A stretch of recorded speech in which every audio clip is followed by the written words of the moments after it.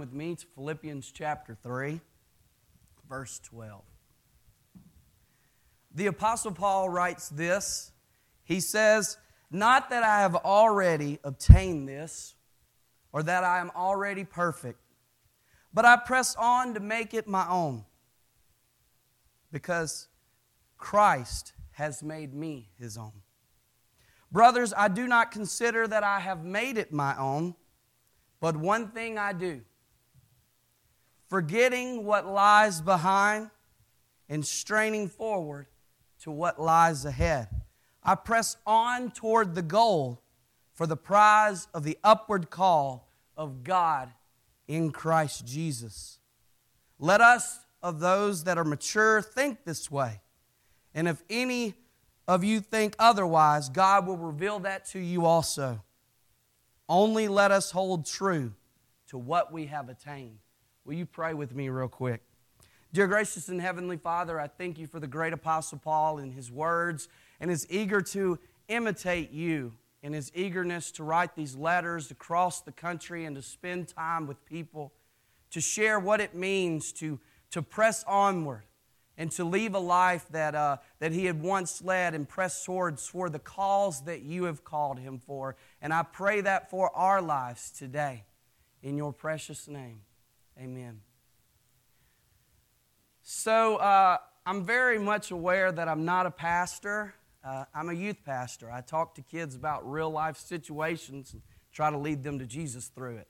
So I'm going to try to do that with you today. Jesus is like my biggest role model, so I like the way that he taught, so he uses a lot of stories, and you know I like to tell stories. So Wednesday was February the 1st, right? That's also National Give Up Your New Year's Resolution Day. You don't have to tell me. I worked in a fitness and sports center for 6.5 years. The downward decline of new participants in the month of February proves that people have given up the zest. It's over with. So I was wondering, what is the number one New Year's resolution? Anybody want to guess what it is? Anyone, don't be ashamed. Get healthy, work out, lose weight, eat better, do better. A couple other things on the list: spend more time with family, spend less, save more, travel, learn a new hobby. Pretty great things. It reminded me of a story, and Jerry, if you'll go ahead and put the photo up there of me and a couple of my friends. In 2005, me and my friend James is the one on the end right here in the white t-shirt, and you know who the guy is on the end, the extremely good-looking young man. So now you have a visual picture of these two people. Brian is right there beside James. He's the one in the black t-shirt. So in 2005, we decided we wanted to go see a concert in Tuscaloosa. So we set out, and I had a 95 Toyota Camry, and it ran hot after 20 miles. It was good if you let it sit for a couple hours, then you could get 20 more miles out of it. My parents thought it was sufficient because I worked at Skate Zone, and it was only 2 miles from the house. So I had 18 miles to play with. So we can go to Tuscaloosa in my car, and James had to pay for his own gas at this time. His parents weren't paying for it anymore, so we couldn't take his truck to Tuscaloosa. So we invited our friend Brian to go with us, and he said that he would drive his car. The only problem was that in order to meet up with Brian, we had to go to Millport, Liberty, Alabama area, a.k.a. Nowhere, Alabama, and pick him up and go to Tuscaloosa that way. And if you know anything about that way, that's the long way. Anyway, so we go there and we go to this concert and we have a great time. We come back, it's late in the night. We had the hour drive back from Tuscaloosa. We said our goodbyes and we hit the road and we take the left that eventually becomes Highway 50 when you cross over into Mississippi or God's land. I'm not sure what it is there in Alabama, but so we're on this road and we start to hear this nasty noise. And it's just terrible. And we thought we would run over a stick, so us being who we are, we're like, we'll drive it out, it'll be okay. And so we just keep pressing forward. And all of a sudden, this noise just gets nasty. I mean, it's terrible. And the car's like shaking, and we're like, I think it's time to pull over. And so we pull pull over and we walk around the car, and then sure enough, right there, the back side of the car has a flat tire. I mean, it's not flat, it's like gone. I mean, we left it. But it was somewhere back, you know. So we're two guys, we can handle a flat tire, no big deal, you know. And so we decide that we'll pull out all this stuff, and neither one of us had ever really changed a flat tire. Dad's take care of this for us. But we weren't going to tell each other that, so we got the jack out. We got it going on the side, and we pull out the spare, and thank God it had air. And so we pull it out, and then we get to looking around, and we're scrambling through the trunk, and we don't have a tire iron. And for those of you that are like Lindsay, a tire iron is what you need to take the lug nuts off of the car, off of the wheel. The lug nuts hold the wheel to the car, and you have to have this tire iron to twist it. It's a tool that you use, okay? Just making sure everybody knows where we're at. You can't take them off by hand. It won't happen. You can try all night, but they're not coming off. You know, they put them on with an impact wrench. So we decide we've either got to start walking or we got to try to call somebody. So one of us had the bright idea. James is not here to defend himself, so I'll say it was him, that you can still call 911 without service on your phone. And so that doesn't work. After several call fails, we realized that service is what, in fact, gives you the ability to call someone. And so we come to this, and we're standing on top of the car, and we're waving our phones, trying to grab one bar of service, and we realize we're in the middle of Millport. There's no service out here. We're not ever going to find service. So if you've ever been to Millport in the middle of the night, everybody's either home at this point or they're not coming home tonight. There's no street lights. There's nothing. I mean, the houses are laid out a quarter of a mile apart, 100 yards off the road. So we decide we're going to walk. So we start walking. And we get to the first house, and we knock on the door for what seemed like forever. Then finally the guy comes to the door, and I explain to him, "Hey, sir, that speck off in the distance is flashing lights. That's my car. We got a flat tire. Can we borrow your tire iron or borrow your phone?" And the guy said, "Okay." And he shut the door and locked it and went inside. And I'm still looking for this guy. It took us like 10 minutes. We realized he's not coming back. That okay was like, okay, not my problem. Okay, have fun with that. So we decide that since we're in Millport, and God love you if you're from Millport or on land. I don't mean anything harsh by it. But we decided that people don't come to the door in the most friendly manner. And sometimes they come with something, if you know what I mean. So we decided we wanted to not knock on any more doors. So we said, JR's house is just right over that hill. He's a youth that we've worked with. His parents know us. We've been to his house. They'll be glad to help us. It's just right over the hill to the left. It'll be right there. So we decide we're going to walk down this road, and we're walking long ways. I mean, it felt like forever. And then all of a sudden we hear this thunderous noise. And I thought first it's thunder, because normally thunderous noise equals thunder. But nevertheless, though, it was a herd of horses. And we had spooked them up. And they were running full-fledged towards us. And the 75% of me knows that this barbed wire fence, this horse does not want to get poked by this. They don't want to do this. But the 25% of me is looking at that horse and saying, this horse could do a lot of damage. It's a big horse. You know, and there's a lot of them. And so then we spooked a whole herd of, there's like a house / a humane society right there in Millport right across the street. And there's like 20 dogs. And they all come running. And James says, quick, take this. And he throws me this rock. And I'm like, one rock for 20 dogs? You know, even David got 5 stones. I was like, if I hit this dog, I've got to hit the other 20 with the same rock. Or I've got to beat you back to my car and get my keys out and get in before you do. But thankfully, these dogs were just extremely territorial, but at the same time skittish of anything that wasn't their territory. So they just stood at the edge of the yard and just barked as loud as they could for as long as they could. So we finally reached this hilltop. And we're walking up. We get to the very top, and me and James look over on the other side. And all we see is a lot of trees and a lot more darkness. And it turns out that we weren't where we thought we were at all. JR's house was not just right over that hill. And at that point in time, we had to make a decision. Are we going to keep going forward? Or are we going to turn around and go back to what we've been doing and hope that it somehow produces different results? We both turned and looked at each other and said, well, I guess we're sleeping in the car tonight. And we headed back towards the car.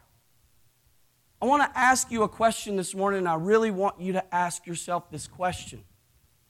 Have you ever been on that hilltop? Metaphorically. Have you ever come to a Y in your path or a fork in your road?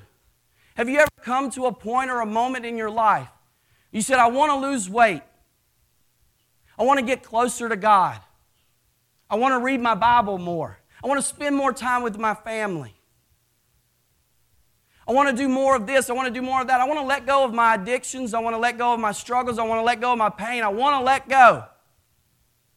And you start out on this path and you go through all these series of circumstances and you reach this hilltop or this Y or this point or this fork in the road and you have to make a decision. Am I going to press forward or am I going to go back to the things that I've always done hoping that I'll get different results? I want to ask you this morning, you want an excuse not to read your Bible? Pick one. You want an excuse not to lose weight? Pick one. You want an excuse not to spend time with your family? Pick one. You want an excuse to spend less money or spend more money? Pick one. There's plenty of them out there. People use them every single day. Every single day. You want an excuse not to do what you want to do in life? Pick it. But I tell my kids all the time at the youth center, stop giving me excuses. Show me results. There are two different types of people in this world. There are people who will look for any way out of conquering what they've been called to do. And there are people that will just simply just do it. Watch this video for me real quick.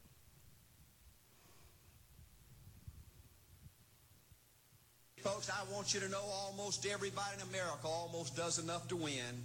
They almost get there. They almost are over the hump. They almost have it going. They almost in everything they do, almost is a way of life to almost everybody in America. But the winners do it. What do? They do whatever it takes to get the job done. They do it and do it and do it and do it and do it until the job gets done. And then they talk about how great it is to be somebody they're proud of. We need leaders in America who can do it.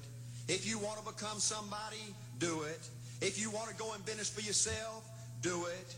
If you want to become financially independent, do it. I hear too much talk in these United States. Everybody can talk a good game. We need people in America who can do it. I go all over this country with A.L. Williams, and I have people say, Art, you can count on me. Wonderful. Just do it. Art, I guarantee you this is my last stop. I'm going to win now. Super duper. Just do it. Art, if I could just have one good month and get the ball going, I know I could make it big. Super. Just do it. Art, if I could just pay off this debt, I could really go. Great. Just do it. Art, if I could just sell my house. Do it. But houses ain't selling. Do it anyway. Art, I'm not making any money. What can I do? You just do it. Do what, Art? You do it and do it and do it. Art, I guarantee I'm going to win this contest. Super duper. Just do it. Art, I'm over the hump now. Watch my smoke. Great. Just do it. Art, I want to make it so bad I can taste it. What I do? You just do it. Art, I'm a vice president now. Can I quit doing it? No. Art, I don't know if I can keep on keeping on. I'm really hurting what I do. You just do it. Do what, Art? You do it and do it and do it. Art, all my life I wanted to be somebody important. Well, what do it then? Art, I'm going to save money so I don't have to go through this again. Great. Just do it. Art, I don't feel like I've had enough training. What I do? You just do it. Art, my manager don't give me no help. What I do? You just do it. Art, you don't understand. I was Mr. Everything at my former company. You don't mean I have to start off down at the bottom and do it, do you? Yep, you really got to do it. Art, what's the primary difference between winners and losers? The winners do it. They do it, and do it, and do it, and do it, until the job gets done. And then they talk about how great it is to finally have achieved something unique, and how glad they are that they didn't quit like everybody else, and how wonderful it is to finally be somebody they're proud of. And make. So all day you're going to be telling each other, just do it. Just do it. You're right. You're right. In 2008, I found myself without a job, and this wasn't a good thing because I was the only person working in my family. Lindsay was 5 months pregnant with Aiden. And I hung out at Lowe's all the time, so I applied to work there. I figured, hey, I'm there anyway. Might as well get paid for it. And so they offered me the opportunity to come and work there, but I held out because I felt like God was leading me to the base. I just felt it in my heart, like it just felt right. And I went in and met with them, and they told me what they were going to pay me, and they said, how many hours a week do you think you need to be okay? And I said, well, I think I need about 30 or 35 hours. And they said, well, you know, I'm sorry, but this position is a flexible position. We can't guarantee anything with this position. They said some weeks you might work 8 hours. The next week you might work 30. One week you might work 12. The next you might work 40. But we can't guarantee anything. And I took the position anyway. And my first day on the job, I swept out their sheds. I marked and labeled every piece of inventory that they had inside. If the softballs had been opened, I put them on a chart. If they had not been opened, I put them on a separate chart. I cleaned toilets and sinks and cleaned out urinals. I picked up things with these bare hands that would make some of you women turn your head. I cleaned up poop and throw up. If somebody called in sick, I came into work. If they had a special shift, I worked it. Saturdays, Sundays, Mondays, Tuesdays, Wednesdays. I worked 5 a.m. to 2 p.m., 12 to 9, 12 to 9, then 5 a.m. to 2 p.m. the next day. I did it. I worked outside in the July heat at 5:30 in the morning to 9:30 in the morning, then came back from 5:30 to 9:30 at night. Every single day. And then in July, my boss walks up to me out on the field and he says, I just want to let you know next week you're going to go to regular. And I want you to know this means 40 guaranteed hours. It means health benefits. It means paid time off. It means sick time off. And that would have been great for some people, but it wasn't great enough for me. I wanted to do more, so I learned every program that was inside of that facility. For 6.5 years, I gave that place everything that I had. I learned every bit. And they came to me and they said, we need somebody to take over the sports program. And I did it.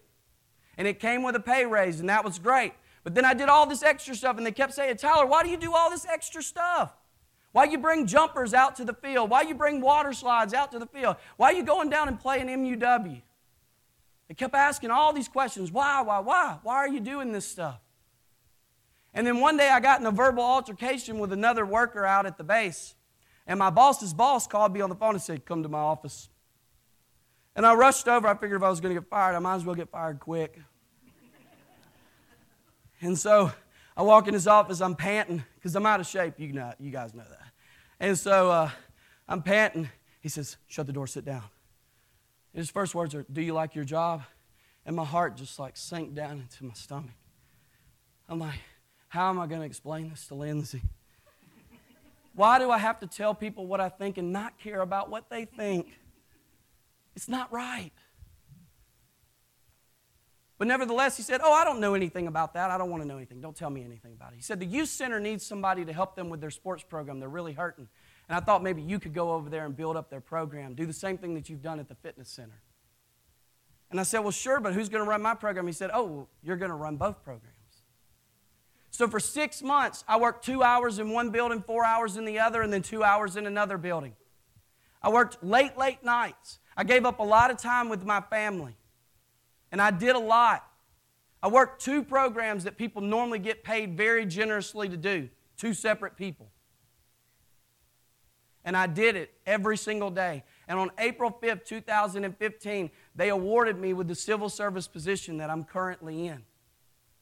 And maybe that would have been enough. But no, they told me that this youth center program needed to grow. When I arrived there 3 years ago, they had 34 kids in their basketball program, top to bottom. Today, we have 103 in that program right now. Every single program. And people still ask me, Tyler, why you build a tunnel for the kids to run out before the games? Why you bring slides out? Why you bring jumpers out? Why you do all this extra stuff? In March, we'll have a closing ceremony, and I'll stand up there, and there's one compliment that I constantly get from people, and it's, how do you know all the kids' names? It's not my job to know their names, but it's my job to make sure that they know that their kids are taken care of, and when people hear the sound of their kid's voice, a name on somebody else's voice, it makes them know that their child is taken care of. 123 kids in my spring soccer program, and I stood up there with a microphone and called every single one of them first and last name without any notes. Why? Because when you do extra things, it reaches extra people in extraordinary ways. If you want to be average, then you're going to produce average results. But above and beyond people or reach things above and beyond. If you want to see change in the world, then be the change that you want to see in the world. If you want to make a difference in somebody's life, then be the difference in their life. So many of us are waiting on somebody else to take care of something that we could have easily already done. And we want to sit here and make excuses. Show me results. I could have laid down many a times and said, I've done enough for Columbus Air Force Base, but if much is required, then much is received. And this is what Paul is encouraging us through his scripture. He is saying to us that we must strain forward. Let what's behind be behind. Look to what you can change and impact. Look to what you need to grasp, what you can be a difference in, what you can change. This is what Paul is calling us out to do. There's an ending to that story with me and James. The ending to that story is we turned back and eventually we found a guy that worked at Dutch Village, and he had a phone that had one bar of service. After 10 minutes of my dad chewing me out, he finally came with a tire iron that he had removed from my vehicle. And we changed out the tire, and as we were driving down the path that we had walked on foot, we were laughing about the different occurrences that had happened. And it was all good. And then we get to the hilltop. And we going over it. JR's house wasn't there. And we went over, and not 100 yards after we passed that hilltop, off to the right was a house that was lit up like the 4th of July. We were blinded to seeing it because we were on the path looking for what we wanted to find.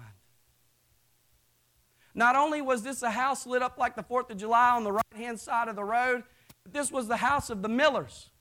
We knew these people extremely well. We had just recently attended church with them. We grew up with their son in the community. We know these people. They would have noticed us. They would have come and called us and would have been willing to help immediately if we would have showed up on their doorstep. But see, I've told this story to hundreds of people, and the remarkable thing about it is that long before that car ever broke down on the side of the road, that house was built on the right-hand side of the road. Long before that car ever broke down, JR's house was built on the left-hand side of the road. Long before that car ever broke down, that hilltop was right there. And long before that car ever broke down, the Millers occupied that house. And long before that car ever broke down, we became friends and acquaintances with them. See, God was leading us on the path long before we ever reached it. And we were looking for something on the left that He had called us to find on the right. See, I'm encouraging you, my friends, today. If you want to lose an addiction, if you want to lose a struggle, if you want to lose a pain, if you want to become financially free, if you want to become all these things, if you want to chase your goals, if you want to chase your dreams, your aspirations, start your own business, whatever the thing is, just do it. Because sometimes God isn't saying, wait for me, wait for me. God's saying, meet me with what you need. I have already called you on this path, and I'm urging you, go one more mile. Don't give up. Don't turn around. Don't make excuses. Just do it. Philip?